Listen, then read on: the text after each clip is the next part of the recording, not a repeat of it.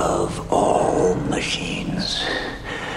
God that meshes good and evil. Accept this blood of my blood. Welcome to Now Playing's The Mangler movie retrospective series. And I am investigating a laundry machine with a bad case of demon possession. A part of the Now Playing Stephen King podcast review series. Good things will come. Hosted by Jacob. My hero. Stuart. If I let you do this, do you promise to stop killing people? And Arnie. If you're not careful, you'll end up like me. This podcast will contain detailed plot spoilers and harsh language. My God, who art thou? Cursed be thy name. Fuck you. Listener discretion is advised. Time's a wasting. Tick tock, tick tock, tick.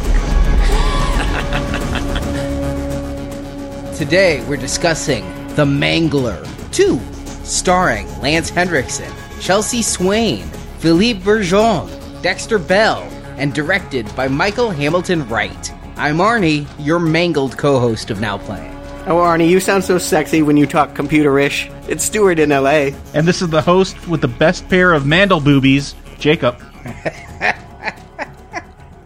Mandel boobies. Who thought we would be talking about fractals tonight? Oh my god, I had to go back to the physics of high school to even comprehend what we're about to discuss. I think this is so appropriate with all these polar vortexes and snowflakes. Yes, this is the movie we should be talking about at this time of the season. See, I got lucky. I studied fractals in grad school, so I was all over the Mandelbrot. Oh, good. So you understood this film. Yeah. Yes, I also have seen The Lawnmower Man. I understood this film. How the hell do we go from a killer washing machine to a computer virus? But yet that is what we have with The Mangler 2. Yeah, just with a couple change of consonants, we take a laundromat and turn it into internet. I'm amazed that they made the jump. But you know, I can understand the thinking. They must have been like, kids today, they don't care about washing machines. They like computers. Let's give them what they like. Let's give them computers. They're hipping it up. It's 2.0. They gotta make it relevant for the millennials. Seriously, Arnie, what do you know about the behind the scenes of this movie? I know it's the first and last time we're talking about the Banana Brothers. Who are the Banana Brothers? I don't know. They're the production company, Banana Brothers Entertainment. Yeah, and the score's by Ferocious LaFonk. I love the names, not so much the talent, but it's good credits here. Apparently the Garbage Pail Kids brought us this film. Out of the pail and into your heart. It was Ferocious LaFonk the ones who did the 2 music videos that were on my DVD? No, that was Sun Like Star. We'll talk about them too, but no, the pop songs are different from the score. Okay, I didn't know if it might all be the same. It all has a very techno vibe to it. Well, because computers. Yeah, it could only be from the late 90s, which of course means it's incredibly passé to be coming out at the end of 2001. All of this feels very 90s, admittedly. I actually thought I was watching a movie made around the time of, I don't know, say The Rage Carrie 2. I was kind of waiting for the swing dancing to begin. I definitely was thinking about Carrie 2 during some of this, indeed. There's a Carrie 2002 star here, too. I don't know if you noticed. There's a star in Carrie 2? All right, there's a guy that would go on to be in Carrie 2002.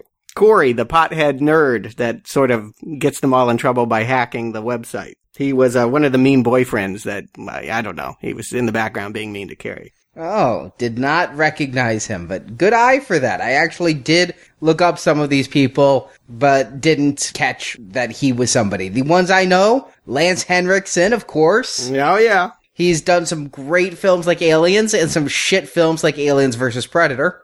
Yeah. And then, I don't know Chelsea Swain, but I've seen stuff she's been in. I know her sister, Dominic Swain. There is one genuine star that came out of this. I was shocked, but there's a name in the credits I did not expect to see who is an A-lister right now, but hold on to it. Wait for it. I'll unveil it at a certain time. It's probably not what you would think.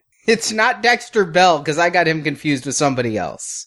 It is not Dexter Bell or any of the other kids. Is it Frenchie? I don't think it's Frenchie. He did the commentary. Yes, I listened to the commentary. Well, then you can explain where this came from and how this came into being. I mean, last time I checked, this was about a possessed laundry press that has some kind of voodoo eternal life curse to it. And now I don't even know how it wound up on the internet.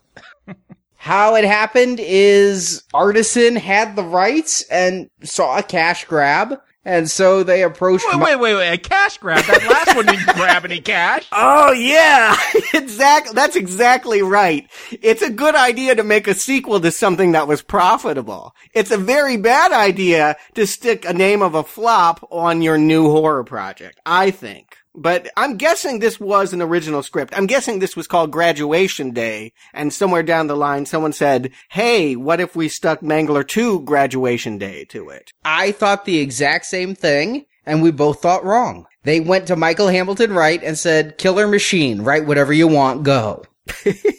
And he wrote this and fell so in love with his script, he decided he wanted to direct it. Now, maybe he is keeping a complete secret that he had some killer computer movie script on his hard drive somewhere and decided he wanted to just repurpose it for the Mangler, but he was hired to write this, and this is what he came up with a passing familiarity with the original Mangler film. Passing, I'll say, this has a lot more in common with The Matrix or Lawnmower Man, 2 movies we'll be talking about very soon, than it does with that Robert Englund atrocity of last week. And you know what? I'm all for that. If you want to distance yourself from last week, I am totally supportive of it. Let's go in an entirely different direction. I'm ready. Let's go. Well, as the defender of last week's film, I would prefer some high camp to rote Necropolis type films, which is what we get here. But we'll talk about it. Yeah, I'm prepared to get into that arena, but maybe, I don't know, maybe first, can you tell me, Stephen King, did they use his name to promote this movie at all? Is this Stephen King's Mangler 2? No, I didn't see his name anywhere in the credits. It is not on the front of the box. The Mangler had become its own franchise at that point. Yeah, or maybe the Lawnmower Man had already been sued and had that title stripped of it, and they were afraid to test the waters again. Because I can't imagine the Master of Horror being very pleased that this is what's happened to his short story from the early 70s. He might have worked with Tobe Hooper on that first Mangler, but he has nothing to do with this, right? This is tangentially involved with anything we talked about last week. Yeah, that's right. And you really don't see King's name on a lot of the sequels. I mean, it's rare that you'll see a Pet Sematary 2 poster with King's name on it, or Children of the Corn 666. It's rare that I watch those films, but I guess I've made a new resolution for 2014. But, I mean, despite the way you guys look at The Last Mangler, it had built enough of a home video audience to seem like, hey, we could throw a very tiny budget up in British Columbia to make a film, and it'll turn a profit on video just through rentals and Netflix. God, does that mean that they can make a sequel to anything? That literally anything you've ever heard of could potentially have a 2 or 3 put behind it because, hey, you've heard of it at least?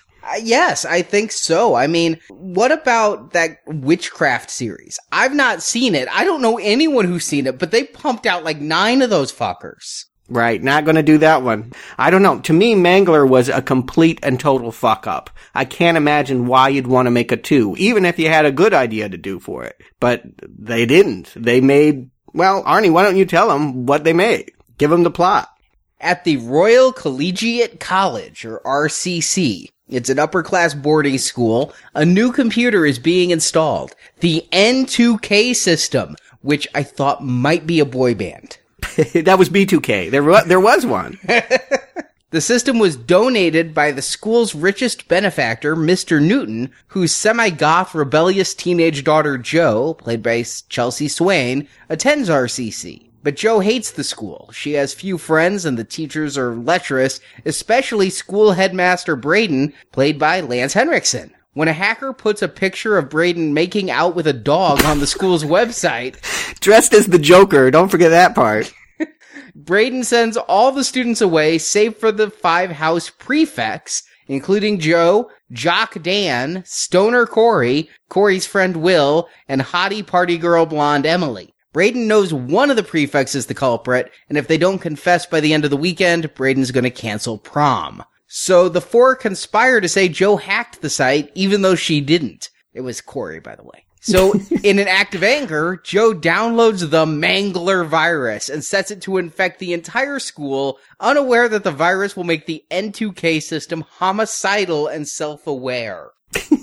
It's Saint all over. I'm having RoboCop Prime Directives flashbacks. Oh, dear God. I just love the fact that in one of the commentaries, the actor who plays Corey said, there's just never really been an evil computer system like this before. And I'm just screaming, how? How? Lawnmower Man, how? Terminator, Cyberdyne, I mean, come on. All right, back to this film. And not the ones that the people who made it haven't seen. Joe then starts to bond with the other prefects, starting a romance with Hunky Dan, while Corey and Emily also start to hook up. But soon the building is killing teachers and students alike. Much carnage occurs, and Corey, Emily, Will, and finally Dan die, and the teachers die as well, save for school chef Liqueur. Liqueur is rescued when Joe's bodyguard Paul smashes his car through the school's electrified gate, but Joe is still trapped inside, so she goes to the computer room to confront the virus. Now this is where it goes fucking nuts. I love it! The virus has now been personified by inserting wires into the corpse of Braden, and the Mangler wants to mate with Joe to have a child. The worst internet date ever. But Joe overloads the system by having it process a Mandelbrot fractal image of a snowflake. Works every time. Stopping the virus as Joe is reunited with and rescued by her father. We then fast forward a few months to Joe on spring break in Europe, but her Palm Pilot shows "You're mangled," hinting the virus may still live, admittedly on obsolete technology called a Palm Pilot, as credits roll. Man, I was just getting over getting boned, baby. Now I'm gonna get mangled. Woo! But yet there's still some boning going on here in the form of the Mangler virus's human host. Oh my God. I gotta say, I've never thought, here's where it's original. Evil computer every time. Always. Happens every time. In a sci-fi movie. I have never seen a computer virus that actually, rather than poison the oxygen or lock people in or do anything that normally, computer technology controls, to actually meld the circuitry and the wires into tentacles and claws and chop people's heads off. I did not see where this movie was going. I figured it was going to be about a robot killing people, but I couldn't have dreamed the death scenarios that come up here. I did wonder how old the writer for this was. Was he 60? Because no one knows how a computer works in this film. No, he was pretty young. I was actually surprised. And I don't think anyone knew how the computer was working on this set either, though, because if you listen to the making ofs, and I don't suggest you do, they just keep going on about how this was a cursed set. Computers would break for no apparent reason. That's what happens when you have no money. Yeah, I can just imagine the computers they were able to afford with their budget. And here I'd just gotten over apologizing to Canada with the RoboCop remake, and they give us this. So, before we get really much further into this, I just gotta say, so Robert Englund wasn't approached, Toby Hooper, nobody was asked to come back from the last one. This was entirely new people stepping in with new ideas, going an entirely different way. Correct, although they did have higher hopes than what they eventually got. As of 1999 or 2000, when one of the books that I used for my research for the original Mangler review came out, they talked about how they were going to make the Mangler 2, and at least one point there was talk of a theatrical release starring Malcolm McDowell and Andrew McCarthy. Huh. Andrew McCarthy as who? I couldn't see that in this script. I kept trying to figure out who Andrew McCarthy could be. Could he be Joe's father? Could he be the bodyguard? Could he be the wheelchair-bound Lech? I don't know, but definitely Malcolm McDowell in the Lance Henriksen role. Yeah, that's a given. And I would have enjoyed that. To say nothing against Lance Henriksen, I always enjoy Malcolm McDowell popping up, even in these schlocky ones. But maybe particularly in these schlocky ones, he always brings a breath of fresh air in miserable projects. But let's get into it. They're not even the stars. The stars of this movie is Jo, the teenage female child of a privileged computer company executive who, it's all set up in the prologue, is really... This is all about a fight with her dad. At the end of the day, her dad wants her to be monitored and to behave, so he's going to turn her entire school into a prison to make sure she doesn't hack into his lab again and corrupt his files. It's so weird. We get this ninja, like, infiltrating this huge corporation. Yes, that's exactly what I was putting in my notes, is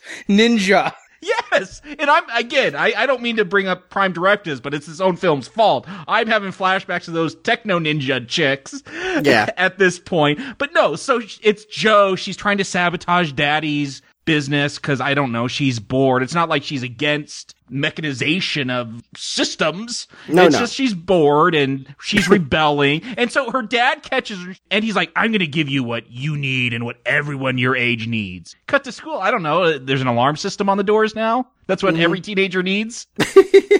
I think what every teenager needs was discipline or something like that. But this opening, I really thought I knew exactly where this entire movie was going from this opening. Now, I'll preface, I knew nothing about this going in other than Lance Henriksen and computer virus. So I see this ninja inserting a writable CD into a computer and starts to get the hantavirus. And for those who don't know, that's a real virus. It's a virus that comes from rat shit.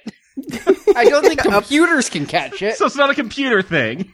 But I thought for sure, as a result of this ninja hacker, the Mangler virus would have been, you know, kind of like The Stand, how that disease was made by the government and then released. I thought that maybe this N2K system had the Mangler virus and this ninja was going to release it into the wild. But no, instead, this entire prologue has nothing to do with anything that we're going to see in the rest of the movie. This hantavirus, it's not the Mangler's nemesis. It's never used again. In fact, I honestly wonder if this scene isn't just here to elongate the film.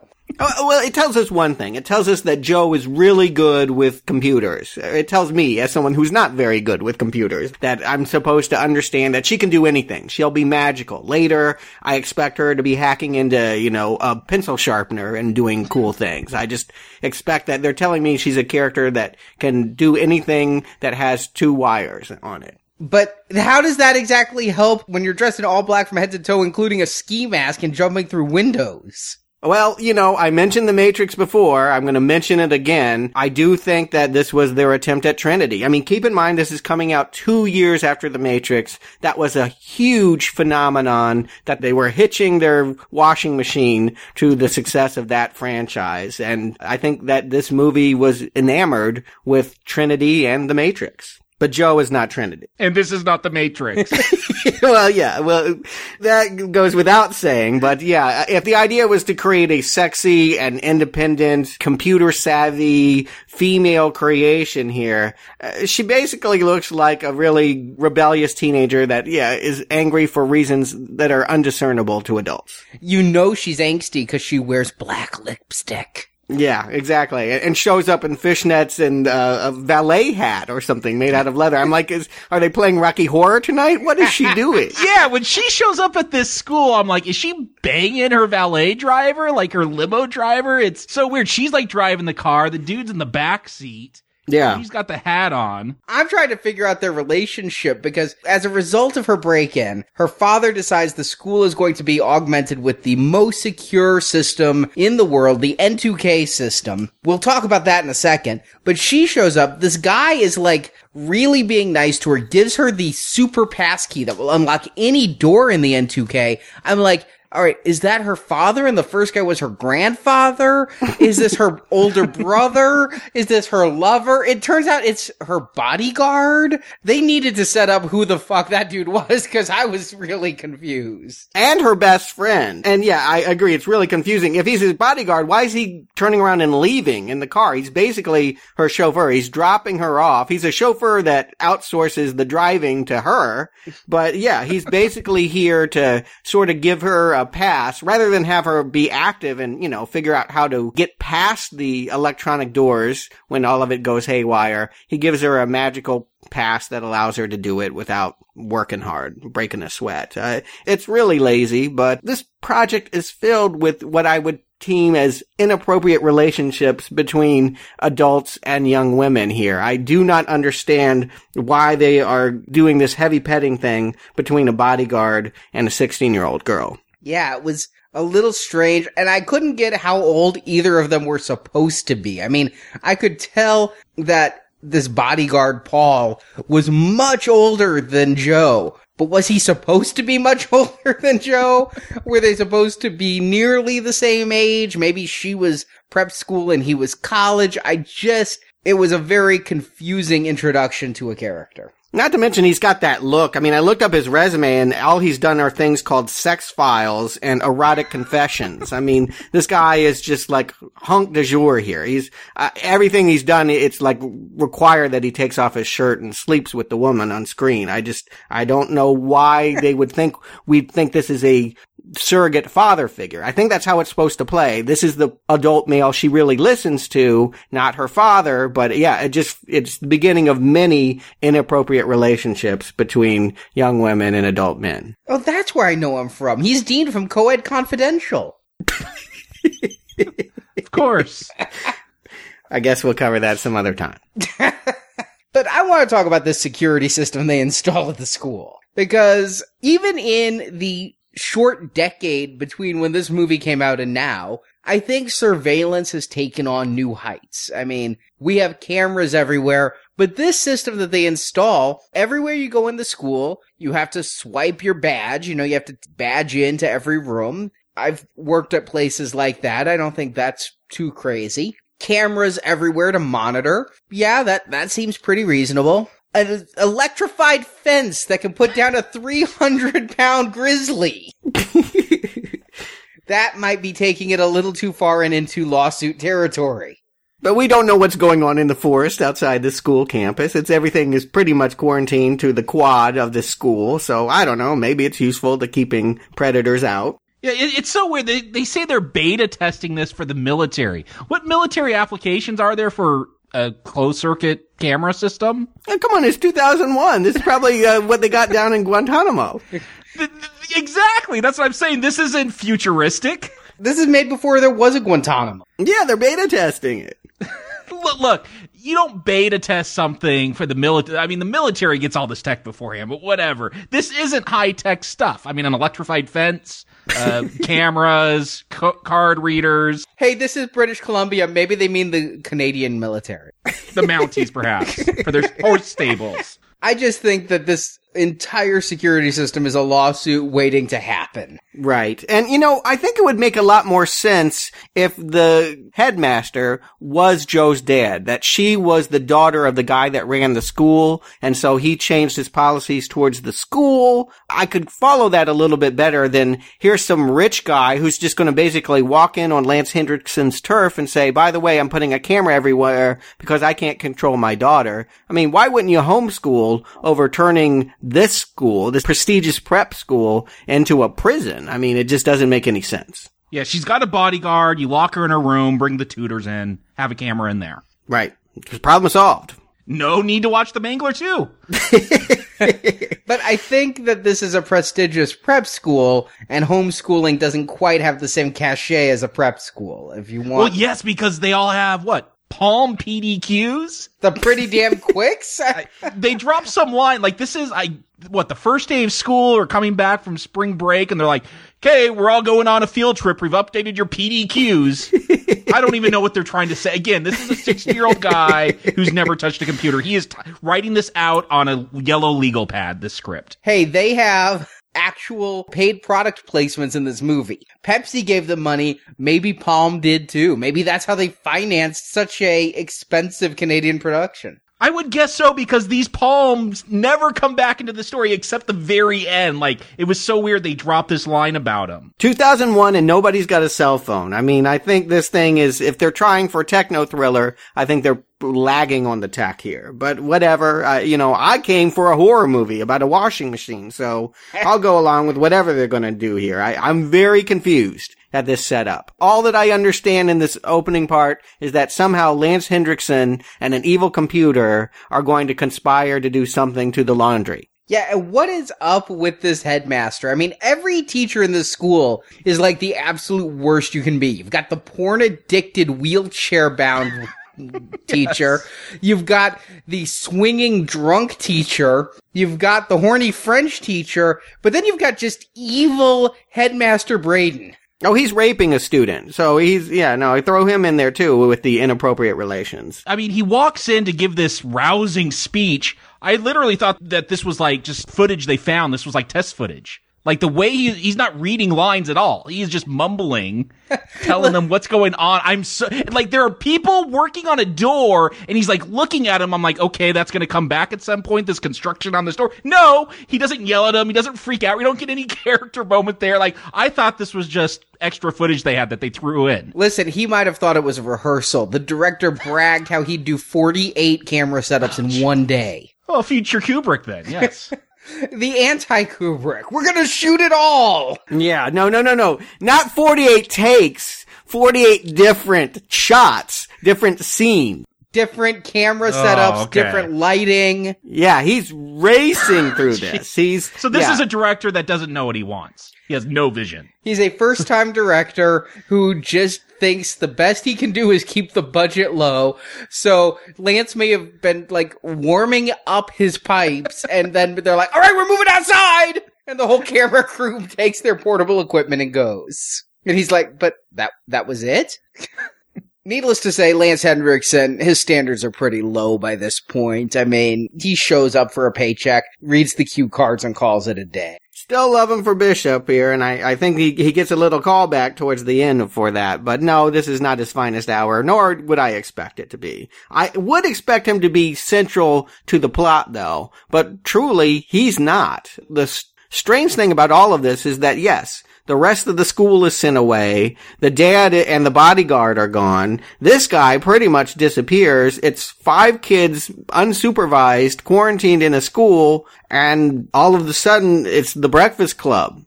This was a strange setup. I expected, given that there weren't very many students in the all-school assembly in the first place, that this whole thing would take place in a populated school so we could have maximum carnage. I radically overestimated the budget of this, quite obviously. Yeah, they went the H2O route. Let's bring the kids in, have some extras in the uniform, and then nope, let's get it down to a manageable cast level. Yeah, they had an afternoon to film all this at this school they're at. Part of me was happy that they got it down because everybody was wearing a school uniform, and other than the one girl who decided to take the mandated school top and turn it into a halter, I couldn't really be sure if I was going to be able to tell everyone apart. But yeah, it gets down to 5 stereotypes, one of which is really sadly just black. Yeah, definitely. They have the black friend, Will Walsh, that's here, emerges after being driven from the hood by his friend in a cloud of pot smoke. We know where this is going, right? First to die, no doubt, for sure. Hey, that wasn't just a car, that was a Rolls Royce filled with pot smoke. Right. That was the handiwork of his friend, the stoner geek, Corey, who's got some kind of fetish for Emily and her high socks. I got some kind of fetish for Emily and her high socks. You know what? I almost have a fetish for Emily and her high socks. I mean, when they introduce her and they introduce her with her socks and that halter top, it's all great. And then they do a close up on her face and I'm like, oh, yeah. Well, let's just say I hoped she could act. Wow, you're hoping for that at this moment? She's doing Britney Spears, right? She's turned her school uniform into a midriff-bearing kind of sex tease, and I'm hearing Hit Me Baby One More Time in my head, and of course they can't even afford to play it. But that's what I'm thinking about here. Late 90s, sure, that would be the most popular girl to emulate. No, they're not gonna do a Hit Me Baby One More Time. I mean, these people are so behind the times, they're gonna say, tell me what you want, what you really, really want. There was only 2 years difference. Really? Was it that short? It feels like a decade. Wow.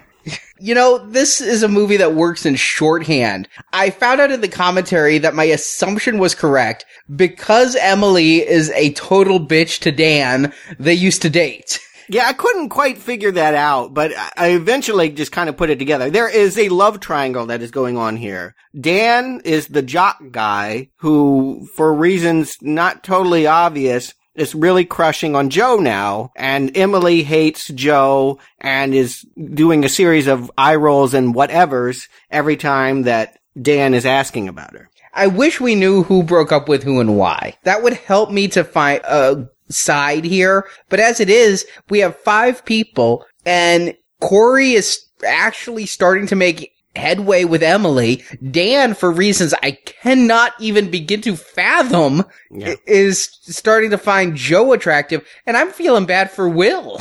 There's no partner for him. That's how it goes for the token black character. Yeah, exactly. Yeah, this is nothing new. I mean, come on, think Lisa Turtle in Saved by the Bell. If she was lucky, she got Screech. Corey is the stoner was the smart enough one to hack the public website and put up, yes, Lance Henriksen and the Joker dog. Right. And for this, they're being grounded. They're not able to go on some geology field trip, which actually sounds like winning to me, but okay. Yeah, they're just hanging out at the pool all night.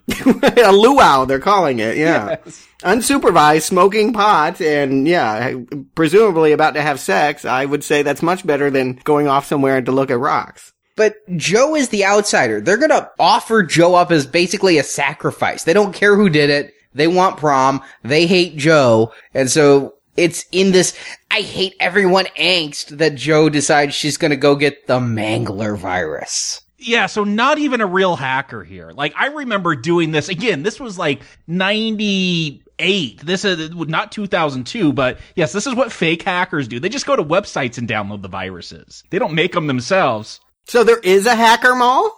I don't know if there's a hacker mall, but there are, or there at least were. I'm sure it's much more sophisticated now. But yes, there were sites like this where you could, if you wanted to risk it, download these viruses and try to set them up on people's computers. They make it look so easy. Even I could go destroy a system network, I think, from the hacker mall. This is great. I didn't know you could go shopping. Do they have sales? It's usually free. I have to think, though, being, I don't know, unfortunately trying to apply logic to this, that if there is the Mangler at the hacker mall, other shoppers have taken the Mangler and downloaded it, right? Exactly. Why has this never happened before? Yeah. We don't know that it hasn't. It could be a future sequel or a whole series. I mean, we could, a TV series. What am I thinking? That's what they ought to do now. Go from prep school to prep school? Yeah, who knows? Oh, think of all the scenarios. You could have the diner who's getting modern with computers and using computers to take orders instead of scratch pads. And then the next week you could be at, well, this is the year 2001. I'll say a record store. Yes, I'm ready to skip that TV show.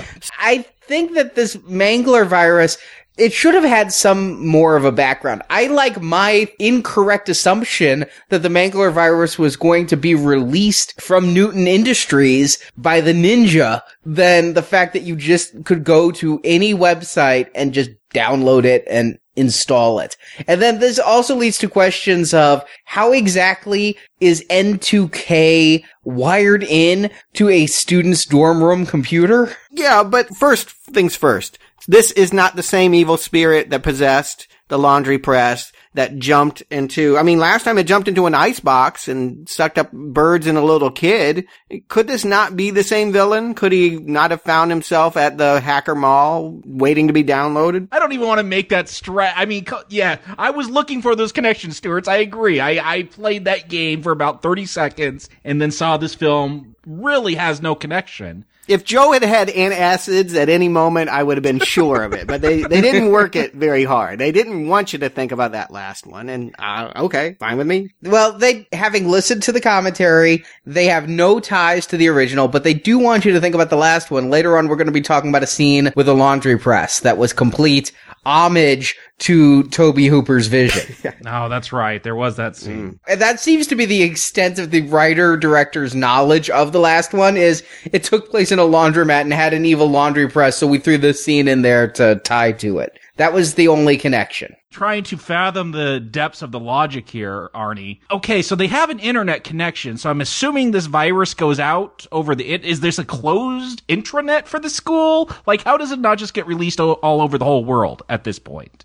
That becomes, at the climax, they talk about spreading it over the internet, but that's how it would have to get out, wouldn't it? Was it going through the electrical circuits in the buildings? I'll give you the benefit of the doubt here. This was 2001. In 2001, in most areas, dial-up was still prevalent. So maybe she had a dial-up connection to download the Mangler, and then it was just on the LAN.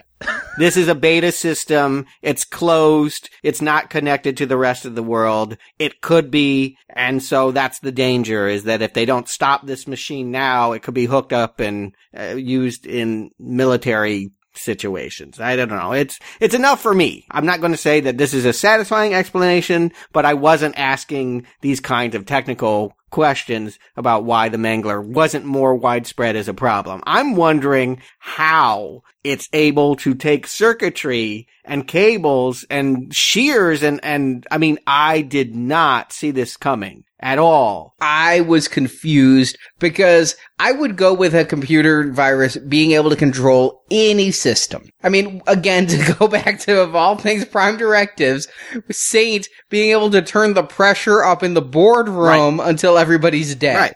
I'll go with it. Sure. I don't like it, but I'll go with it. What I can't understand is exactly even what would occur to basically Superman 3 style, the wires come to life and start becoming the appendages of the virus.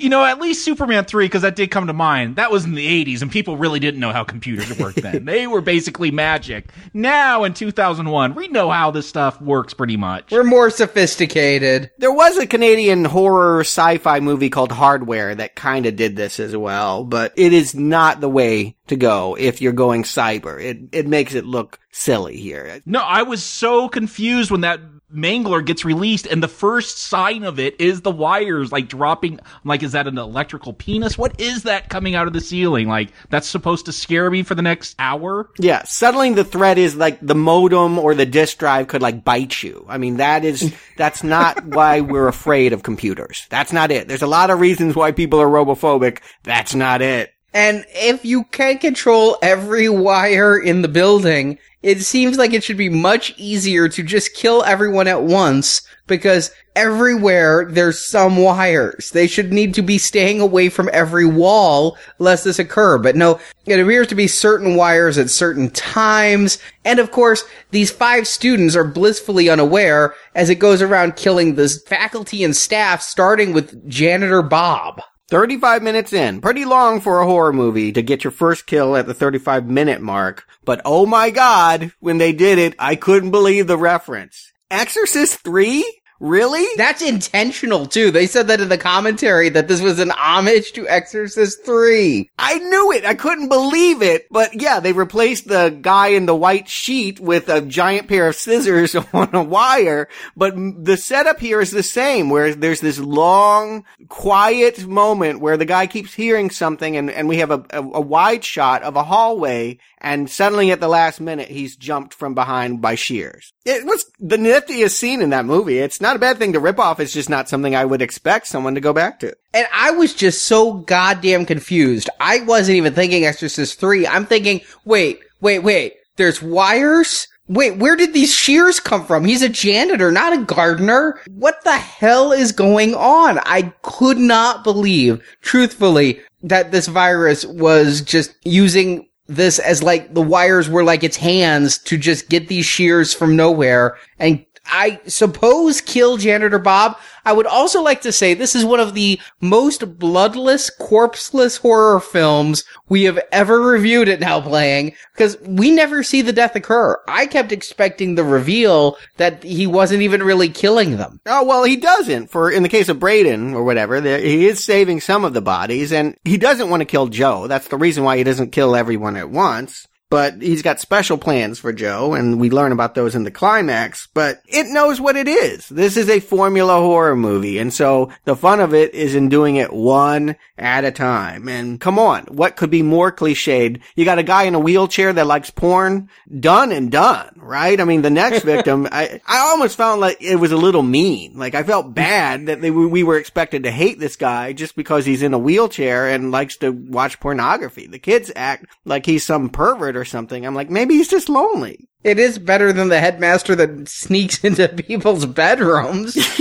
I mean, for real. We'll get there. But yeah, I actually found a lot of sympathy. Perhaps the most sympathetic character in this movie is Mr. Vesey, as he's trying to get down the non-functional wheelchair stairwell ramp and gets axed by cords and cables. If someone's a porn addict, why don't you have them get their dick stuck like in the hard drive and do something like related to the porn? I agree that the deaths needed to be more ironic. If you're a porn addict, live by the porn, die by the porn, that kind of thing. Yeah, I wasn't believing them when they said that he was a porn addict. I mean, that's an early scene. They have a very unfunny, mean-spirited exchange where they suggest that he watches Crouching Crotch, Hide My Dragon, and Glad He Ate Her.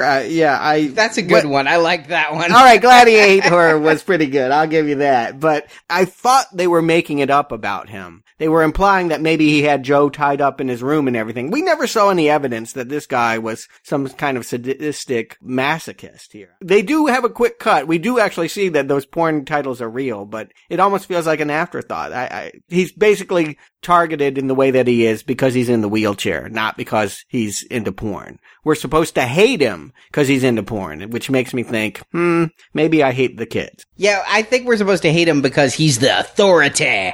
We're supposed to be with the rebellious kids because we're supposed to be about their age and still feeling persecuted by the teachers. Yeah, I think it was actually taking away from the students' coolness that Glad He Ate Her was a real porno film. I thought it was funnier when they were just making stuff up and riffing. Now it turns out they're just watching the same films. And now it really confuses me because there's Mrs. Shaw, and at the same time that they accuse Vesey of being a porn addict, they accuse Mrs. Shaw of being a swinger, but it turns out she's just a drunk. Well, she does go to do her laundry in like a negligee, like in her sexy underwear. And all her underwear is black lace panties, by the way. Yeah, so obviously a swinger. I'm telling you, this movie has a very strange relationship with the adults and the kids. All the kids are wanting to define everyone as a sexual deviant, and I don't get it. Why they're trying to bang each other down by the pool. Right. I don't buy into it. It feels unfair because we really never establish who this janitor, this guy in the wheelchair is, this woman. I don't even know if she's a guidance counselor or a teacher. Whatever she is, she's doing laundry, but her death is in a paper shredder. No, it's a laundry press. That's a ringer. Yeah, It is? Yes. Yeah. Who does that? No one. No one has. Those are from like 1950. Right. Didn't you use a dryer? I mean, yes. Who actually runs it through a ringer? Well, that's actually, no, you have a spin cycle on your washer where it spins the clothes and shoots the water out of them. You don't need a press like this anymore. Right, exactly. Yeah, I guess I'm wondering how old this equipment is. How long has the janitor been keeping these arcane machines alive? It was so obscure, I couldn't enjoy the grisliness of the death, or what there was to enjoy of it. But this is about as bloody as it gets, with her hair she gets scalped, I think.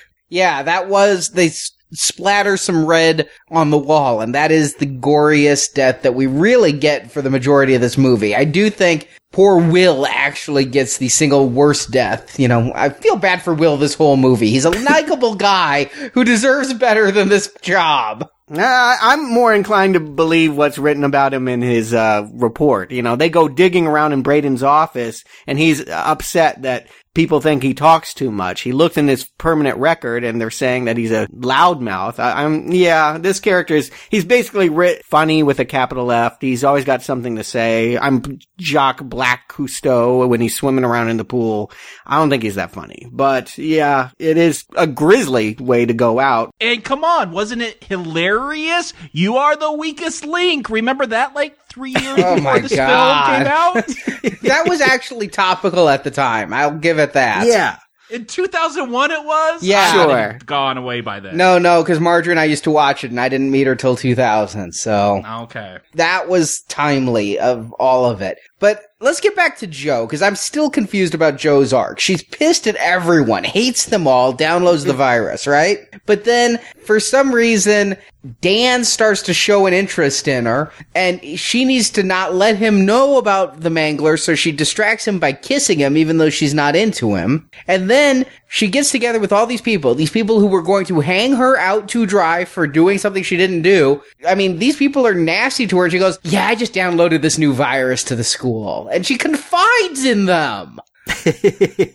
Oh my God, what is she thinking? I don't get it. And then they all team up, and rather than this girl who they were going to just turn in for something she didn't do, rather than actually turning her in now for something she did do, they all team up to go break into Braden's office so that they can put a fake email there to make it seem like he accidentally downloaded the virus. Right. It gets so convoluted at this point with the techno babble where they're, switching emails and then they got to go to the secretary's computer. It's just, you haven't thought that hard about anything else in this film. Why are you trying now? You just don't know how to speak computerish, Jacob. I totally follow this. This makes complete sense. I mean, all they have to do is frame the secretary for downloading the virus from the reporter that came for the one scene early in the movie that we never learned his name, and it'll all be fine because Braden will think that he did it. I see you diagram this out. It's almost a Mendelbrock pattern here. You just keep zooming in. And we got ahead of ourselves, but this is what I was talking about with Will is now taking this opportunity to go through the permanent records and find out how he's being perceived by the faculty. And he's in another office when the computer decides, well, I've killed all the adults that are still here. It's now time to go through the kids, starting with the black guy. And had Scream come out at this point? Long out. I feel like this is the anti-Scream. Scream was a very clever movie that pointed out cliches in slasher movies and then subverted them. Here, this movie is saying, no, erase all of that. Let's go back to the way it was in 1983. First the black guy dies, then the druggie dies, then the bimbo dies, then the jock. But I know the writer of this film, he was patting himself on the back. He's like, look how self-aware I am. This is so clever. Actually, no, that's not the case. That whole computer screen, anything on the computer screen was done in post. And apparently on the set, Dexter Bell was complaining that the black guy always dies first, and what a cliche that he's dying first. And he just talked about it so much that they decided it would be funny and poke a joke at Dexter, the actor, by putting that on the screen. Yes. When you realize that you've made the worst cliches possible, I guess the only way to confront that is to laugh it off. But this movie has absolutely no surprises in who it targets and how it kills. Although I must say, I wasn't quite sure how he was dying at first. It's hot water coming from a sprinkler, but I wasn't sure if it was poison gas or some kind of, I don't know, hot metal melted on. I couldn't tell what was going on until most of his face had melted off. I didn't get what was going on until they said he was boiled. Like, I'm like, is this Carrie where they're doing the water and they're electrifying him? What? It's so unclear what's going on. Is the water really hot? Who knows? Yeah, I thought it was acid. If this virus can take inanimate wires and turn it into limbs, I thought somehow it had found some sort of corrosive acid to put through the sprinkler system. But no, just as improbably, it's boiling water. So what are they going to do? They killed the comedic relief character. Good thing they still had the chef in reserve. Not all the adults are dead. But we thought he was. I could not believe they bring, I keep calling him Frenchie. I don't know. That's his trait. He's the French dude that shit talks his ex-wife. and complains about the budgets. He can't get the nice prime cuts of meat. But I could not believe that's the guy. That's where they're going to go for the comedy relief for the rest of this film. They're bringing him back of all characters. Yeah, I had literally marked him off as dead in my body count when I was going through. I didn't see what point he had in the movie at all. Why would you keep him around? And the fact that he survives this film is dumbfounding. I don't get it. I think I gleaned from the commentary, he's a friend of the director. No, I think it's the LL Cool J factor. I think that he's supposed to be the one guy that made us laugh, and so we couldn't bear the thought of the computer killing him. I mean, LL made it through Halloween, and he made it through Deep Blue Sea. I think they just thought that this was the French LL. That thought never crossed my mind. At no point was I sad that the French comedy relief was dead. Oh, come on. He pops out of the freezer and says, I've been with women colder than that. I mean... Yeah, I feel like they need a drummer on set just doing rim shots after every line he does. I thought he was funnier than Will, but no, this is bad stuff. And yeah, we don't need someone to make jokes. This movie is a joke. I mean, the comedy is coming from the kills. It's not coming from the quips. But even those aren't that funny. They're just implausible does not mean humorous. Oh, I was kind of laughing when they all decide all of a sudden they need to escape the school and there's some kind of strange Mission Impossible sneaking around on the roof. Shenanigans is really all that I can call it. It's a lot of people running around for no discernible reason while wires are following them on the ground and computer eyes are turning back and forth. Yeah, they're doing this weird, synchronized, I don't know, move, hiding behind columns, and... It's very elaborate.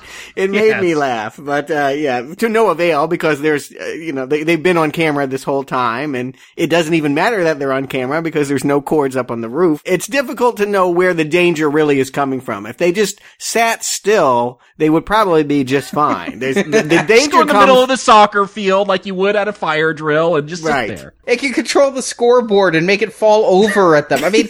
or perhaps the sprinkler system. I think I have to go back to the very end of the last Mangler movie when improbably the washing machine stands up and goes after them. That's the kind of thing we'd have to face, is like the goalposts would start to flip over and beat the people. Maybe, but it's difficult to understand what they hope to accomplish by running around here in the dark. And indeed, Corey doesn't make it. And through all of this mission to get to that one door that those repairmen were working on while Lance Hendrickson was talking. See, there was a reason for it, Jacob, because that door is the one that they can get out of. But while they're trying to do that, Corey gets crushed by those bleachers. Yeah, I got it again. Was the director just like patting himself on the back? He's like, oh, check this out. I'm going to do this scene. I'm just going to have the flash from the camera going off to light it. That is avant-garde. That's going to put this above these other direct-to-video movies. I thought that camera flash thing was a callback directly to Tobe Hooper. He did that at the start of Texas Chainsaw Massacre. There's a very evocative scene of people taking pictures of a found body, and it takes a while to see what you're looking at. I thought he might be referencing the man that was in the director's chair before him, but maybe I'm giving him too much credit. No, I do think that he said something about that in the commentary as well. He did seem to be at least appreciative of Tobe Hooper's previous work, if not actually into horror himself. Yeah, well, he'd be lucky to have half that career. He'd be lucky to make the films Tobe Hooper made after Life Force. I mean, yeah, this guy never worked again. But yeah, I mean, the editing style on this pisses me off. There's the scene when they're all trying to make their plan right after Braden is watching them too, and he knows they broke it into his office, so he goes to confront them in Joe's dorm, and so they smash him in the face with a book. Right. This is where it all comes out why Emily is such a bitch. It's because this man is taking advantage. Yeah, lots of confusion here. He's gleefully saying, I'm going to expel all of you now. I'm like, well, then who are you going to rape? None of this makes any sense. But yeah, they take him out with a book, a textbook, brings him down, and then they're off again. It's like sometimes they're like, let's go confront the virus, and they turn on a computer and it goes, ha ha ha ha, and they go, oh shit, let's run away. Oh, let's go confront the virus. There's no commitment to a plan in this movie. It's at this point that I realize how horrible Joe really is. Like, she had this fit where she was mad at her schoolmate, so she unleashes this virus, ends up being an awful thing, and now she's at her laptop, like, where she can confront it and do her Mandelbooby fractal thing. But no, she smashes the computer because she gets mad at it. It like taunts her and makes fun of her. So instead of saving the fucking day, she smashes the computer. Like, this is an awful protagonist. Like, I want her to die at this point. This is all her fault. That was a forehead slap moment. They go back. She's confronting it. She's the only one. It's the laptop that it was downloaded on. And yeah, it basically shows an image of her saying something snide and snarky about people. What does it even say? See you all in hell? Okay, well, this gets her goat, and now they have no way of battling the Mangler. Good job. Somewhere along the lines, Emily gets killed. Yeah, she just gets, like, hung. Like, not very creative. Like, the wires just cut your neck. It's a noose. They made a little noose. The deaths are just not inventive and sadly not fun. I really could be going with this movie a little bit more, despite the flat characters, if the deaths had a hint of glee to them. But yeah, I don't like the way any of these characters are dying, and in the one in the dark, I could barely even see that Cody was getting killed by bleachers. But finally they get outside. They've been trying this whole time to get outside. They do, and then all of a sudden they realize, oh, there's that electric fence. Why bother going outside then? Yeah, does the chef serve them lead all day long? Like, why is their memory so bad? Like, why can they not remember things that they knew 2 scenes ago? We all remembered the electric fence. It was underlined again and again and again. You went out there earlier and said, oh, we can't leave. There's an electric fence. And now they're shocked as they run out of the dorm room and are confronted with the electric fence. It's maddening here, but good thing that she used that pass key, because it triggered to her bodyguard that she was in trouble, and he's turned around, arriving just in time to mow down the gates. And I think this is supposed to be a surprise kill. Up to this point, everyone that's died, we've been told, was going to die. I mean, it was telegraphed. We were to enjoy the kills. We weren't to be shocked by who got picked off. But I don't think we were supposed to know that love interest Dan was going to get fried when he's atop the car and the fence is indeed not deactivated. Well, and Reducey, Frenchie climbs over the fence first, and I thought it was funny. I guess they didn't pay for Paul, the bodyguard, to come in. They just had the stunt driver who crashed the fence, because they're like, they look in the car, nope, he's still alive. Like, we don't see him. Do we see him ever again? Yes, he does come back to help her at the climax. Okay, but yeah, I forgot. It is a notable absence that the man that drove a car through a fence is told to us that he's alive, but we see no evidence of. But then, of course, I mean, come on, we knew Dan was going to get it when he's just like standing on there doing a little jig. Look, it's safe. Come on. I didn't say they did it well. I just said that I think we weren't supposed to presume that they would be so vicious as to take away Joe's only hope for a boyfriend. Paul's still alive. She's banging him. That's true. It just leaves more room for the bodyguard. All right, but let's get to this ending, because this is really, this whole movie, I'm sitting here and I'm like, boring, rote, flat characters, bad acting, poor deaths. But then the ending comes, and all of a sudden, I'm in the movie I wish I was watching this whole time. Braden as a marionette? Yes! Braden, we saw after he got knocked out, the wires came out of the walls, coiled around him, and dragged him away. And now he is, they called him in the commentary, a meat puppet. Speaking in the voice of her father, again, I think it's a huge mistake that Lance Hendrickson and the father character are 2 different people. It would be so much cleaner if this were her overprotective dad. I'm just wondering what Joe's going to do. She is armed with a dull butcher knife that Frenchie threw her. Like, he throws it over the fence. Here, take this. This will save the day. It's, again, this is an entire computer system, and she's going to stab it to death? Okay, but let's face facts. The entire computer system is not like this giant mainframe full of refrigerator-sized computers. No, it's an HP in a little janitor's closet. Yeah, I mean, even they call out how unimpressive looking this computer is that runs N2K.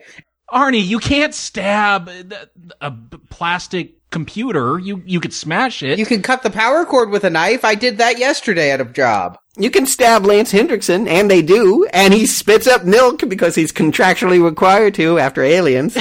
Which is so weird. I'm like, really? She just has to stab him? That seems weird. What was his plan? He wants to mate with her. Yes. I don't know what that was going to do. Was he dropped some line about getting out onto the internet? I think he wanted a spawn, and Stuart, do you know where my mind went? It's a movie you introduced me to.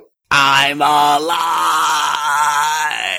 Demon Seed. Yeah, I was thinking about Demon Seed for sure. That was really the prototype for evil computer, humanoid woman lovemaking. Yes, Jacob, to fill you in on this horrible USA Up All Night film, it was about a computer that took over a house and proceeded to rape and impregnate a woman who then gave birth to an egg that grew into a geodesic dome. Don't spoil it. Yeah, let people discover it for themselves. By the way, it's not it may be a B movie, but it is not a USA Up All Night movie. That is where I saw it. It's a Hollywood film. It was actually written by Dinar Koontz. Well, I'm not saying it wasn't, but I'm saying that, hey, USA Up All Night during the 10 o'clock hour before we got into the real shit at midnight and 2 a.m. showed that. Yeah, I do remember watching it with you and having a laugh, uncomfortable as it may be. But yeah, it's always a bizarre premise, but one that can be done successfully. I don't know what would be worse, having sex with Lance Hendrickson or a computer, but the whole prospect for Joe here is all ick. Hey, these days, I mean, after her, people want to have sex with computers. I don't know if anyone wants to have sex with Lance Hendrickson. Maybe you could sweeten the deal with a little Mandelbrot Snowflake CD program that he pops in. He likes it, gets him in the mood. Yeah, she wants to make it romantic with the snowflake. And, you know, I'll give him this. I saw it coming. What didn't you see coming in this film? I didn't see the meat puppet wanting to have sex. Yeah, and I don't think that it can be undersold about how crazy that is. That 2 minutes of footage really is kind of wickedly fun in how terrible it is. I mean, I enjoyed it. I can't deny that seeing Lance Hendrickson being puppeted around, it was at least a charge to a movie that, felt pretty dull.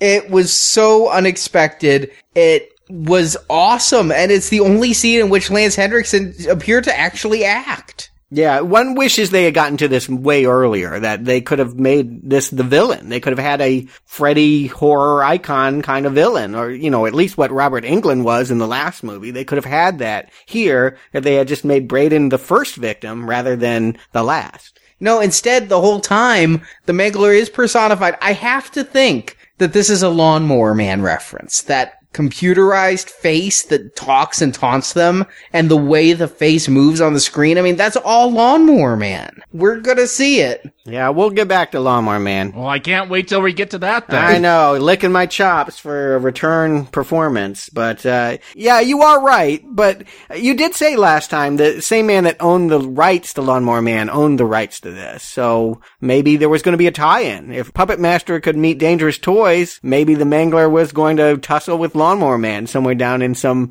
never-to-be-made DVD future. And I did get a bit of a Maximum Overdrive feel from this. I mean, machines that could come alive and start moving on their own. This felt a lot more like Maximum Overdrive than it did the Mangler. Well, we're getting into problems with the source material, but Stephen King never should have released the Mangler. He should have released Trucks. Trucks and the Mangler are the same story, only one has a very stupid machine, and one has a credible one. Hey, he made money on both, selling them to Skin Mags. Yes, and into movies. Obviously, there was a purpose to churning them out, but I would argue the source material, we can really hold King, even though he has nothing to do with this production, we can hold him responsible for the fact that we're reviewing a Mangler series that was a bad short story, and it's only gotten worse. Well, I also do want to give this movie credit. Stuart, you talked about it a little bit earlier. Lance Hendrickson, when he dies, he spits up milk. Very Bishop, very happy to see that call back. Even if it is his idea and not the director's. I don't know whose idea it was, but I just gotta feel like Hendrickson is saying, hey, if I'm gonna play a computer, why don't we do this? But hey, maybe when we're discussing the Mangler 3 next week, this virus could return. After all, it does end on that Palm Pilot cliffhanger. This won't be the last time I'm mangled, but I think it might be the last time I'm mangled by Lance Hendrickson. So, Jacob, Stuart, do you recommend The Mangler to Jacob? There's one little piece of conversation towards the beginning of this film that kind of sums up how I feel about it. Will and Corey are talking, and Corey says, it's all about Big Brother. And Will's like, Big Brother? And Corey says, it's a book. Well, no, it's not a book. It's a character in a book. The book's called 1984. This whole film, it kind of thinks it knows what it's doing, but everything's just off. You're just missing your references. This isn't how computers work. This isn't how viruses work. It's just a whole, 90 minutes, however long this thing is, of incompetency. At least with that film last week, there was some camp there. Arnie, you enjoyed the camp, it sounded like. It wasn't enough for me to enjoy it, but man, there's no camp here for me to enjoy. If you're going to go this route, I think this is a better way. If you want to do killer machines, this is a better way to go, especially in 2001. Yeah, do the internet, do computers. But man, not with wires coming out of the walls. That's not how things work. And just like this film, it doesn't work. This is a very strong not recommend it. I want to go back to Hooper's film last week. This one, I didn't think we could go a step down, but we went a step down. Whoa, no. Stuart, I sense you have something to say. Well, first things first. Let me get out of the way. This is an incredibly terrible film that no one should watch. A very strong not recommend. But I imagine that's probably going to be an identical review for most of Night Shift movies, so I'm going to need to contextualize how bad the badness is. To me, this is an improvement over last week. Oh, no. Yes, no, and we'll get to you, Arnie. Yeah. Let me just say, if I had to peg it, if I had to place it on the scale, we've seen a lot of the spectrum of bad movies is vast here at Now Playing. I would put it firmly between The Rage Carry 2 and Return of the Living Dead, Rave to the Grave. It fits right in the middle there between those two bad movies. So however you felt about those, if you listened to those shows, if you saw those movies, I'm sorry if I had any part in that, but this is about that good.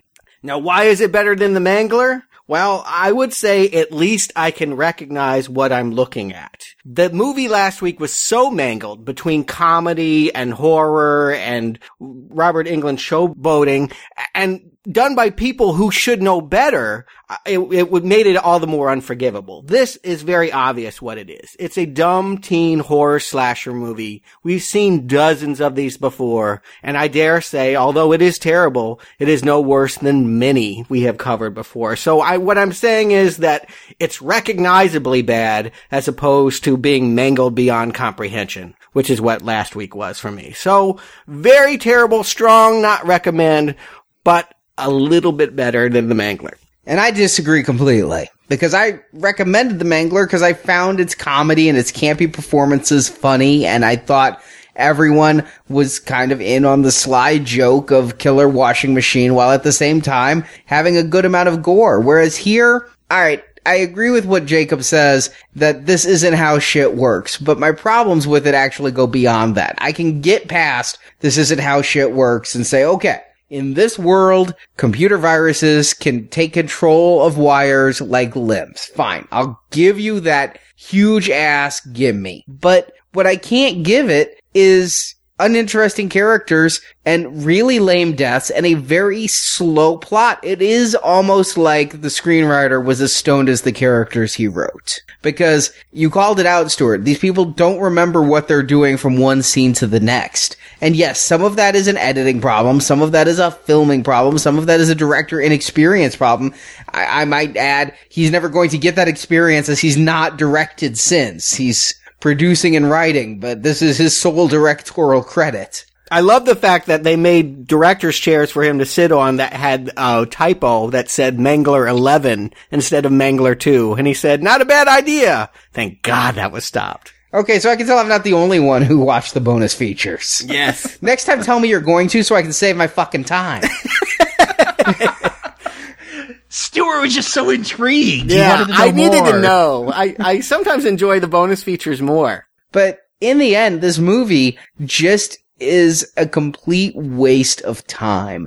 You mentioned Necropolis, Stuart. I couldn't get Necropolis, or more to the point, Rave to the Grave out of my head this movie. Corey, you said he was in the Carrie 2002. I could have really sworn that he would have been in Rave to the Grave. He seems like he would have fit right in with that crowd. And yeah, that is on the totem pole of shit near the very bottom, because I would rather have a spectacular debacle of a film that something so lazy and so cheap as what these foreign direct-to-video films are. I was really shocked when listening to the commentary that this was made in Canada because this feels and smells like a Romanian production. Strong, not recommend. A huge plummet from last week.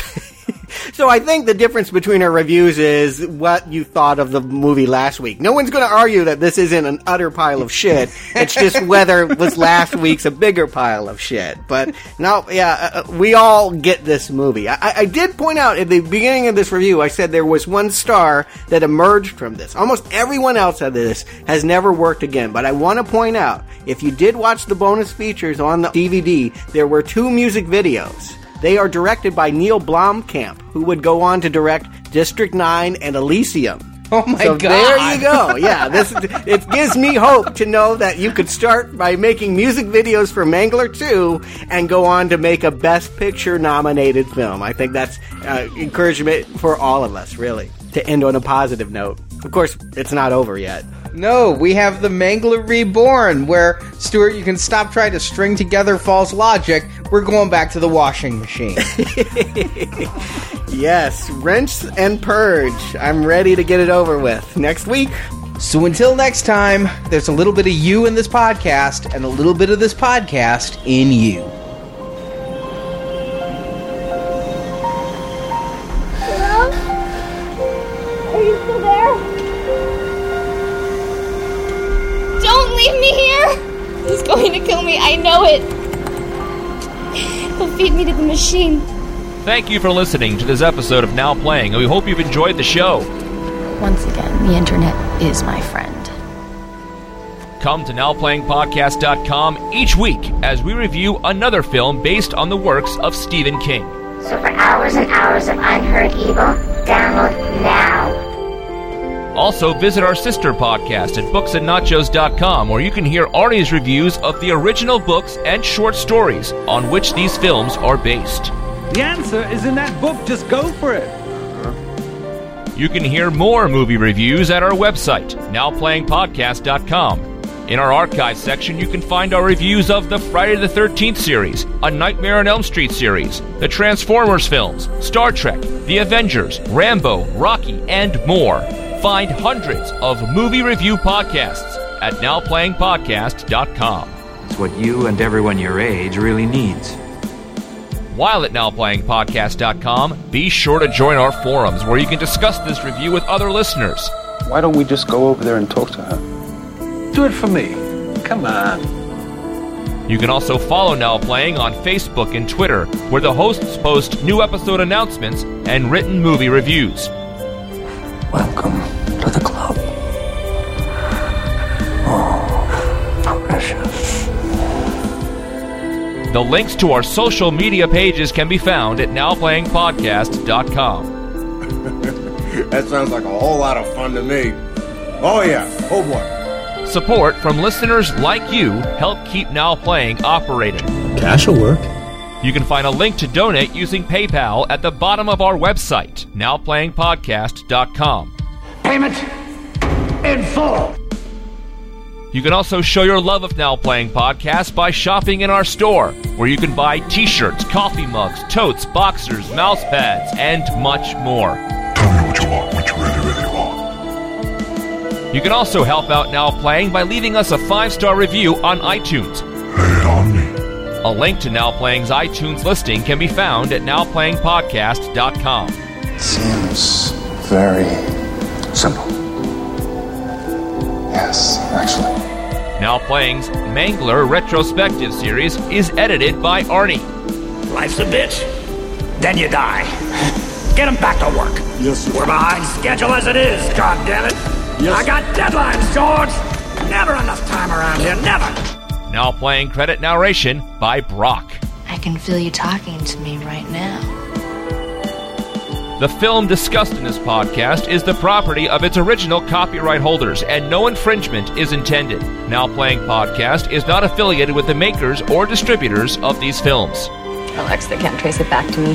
Buried my covert work with encryption software so deep the FBI couldn't even crack it. And just in case they ever did, I I used an anonymous proxy to hide my true ISP number. The opinions expressed on Now Playing are those of the individual hosts and may not reflect the opinion of Venganza Media Incorporated. This is bullshit, Mark. Reality? Bullshit. Bullshit. Reality. This is bullshit. Now Playing is a Venganza Media production. Copyright 2014. All rights reserved. And no part of this show may be reproduced, repurposed, or redistributed without the written permission of Venganza Media Incorporated. First there is God, then there's country, and then there's the law. There's a little bit of me in that machine, and a little bit of it in me.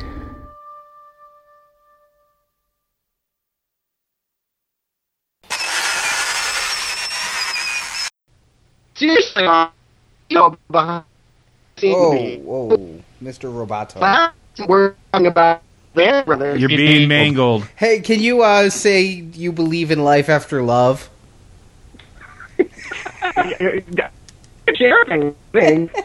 You just sound so auto-tuned right now. Oh.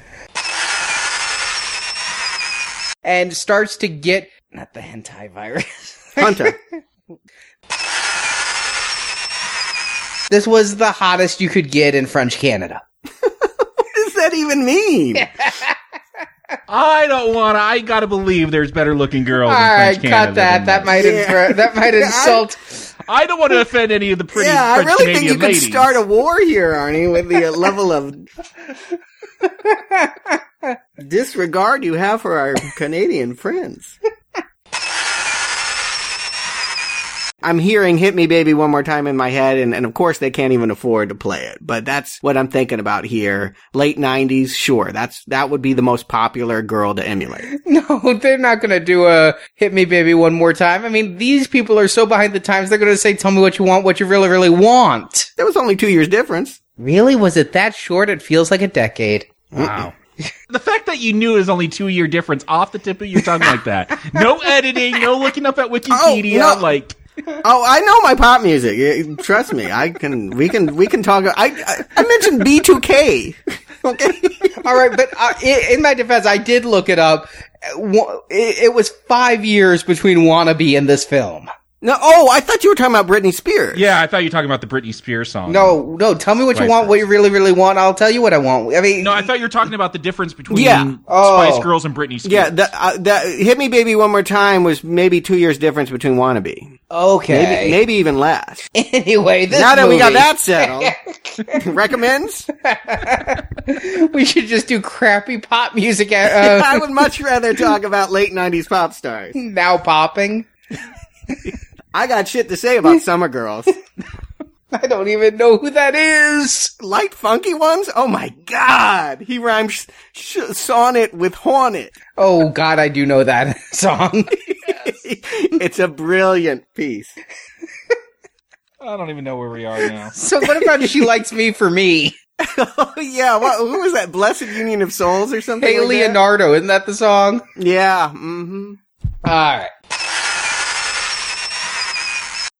In 2001, in most areas, and this is Canada, so we gotta figure they're even behind us, dial-up was still prevalent.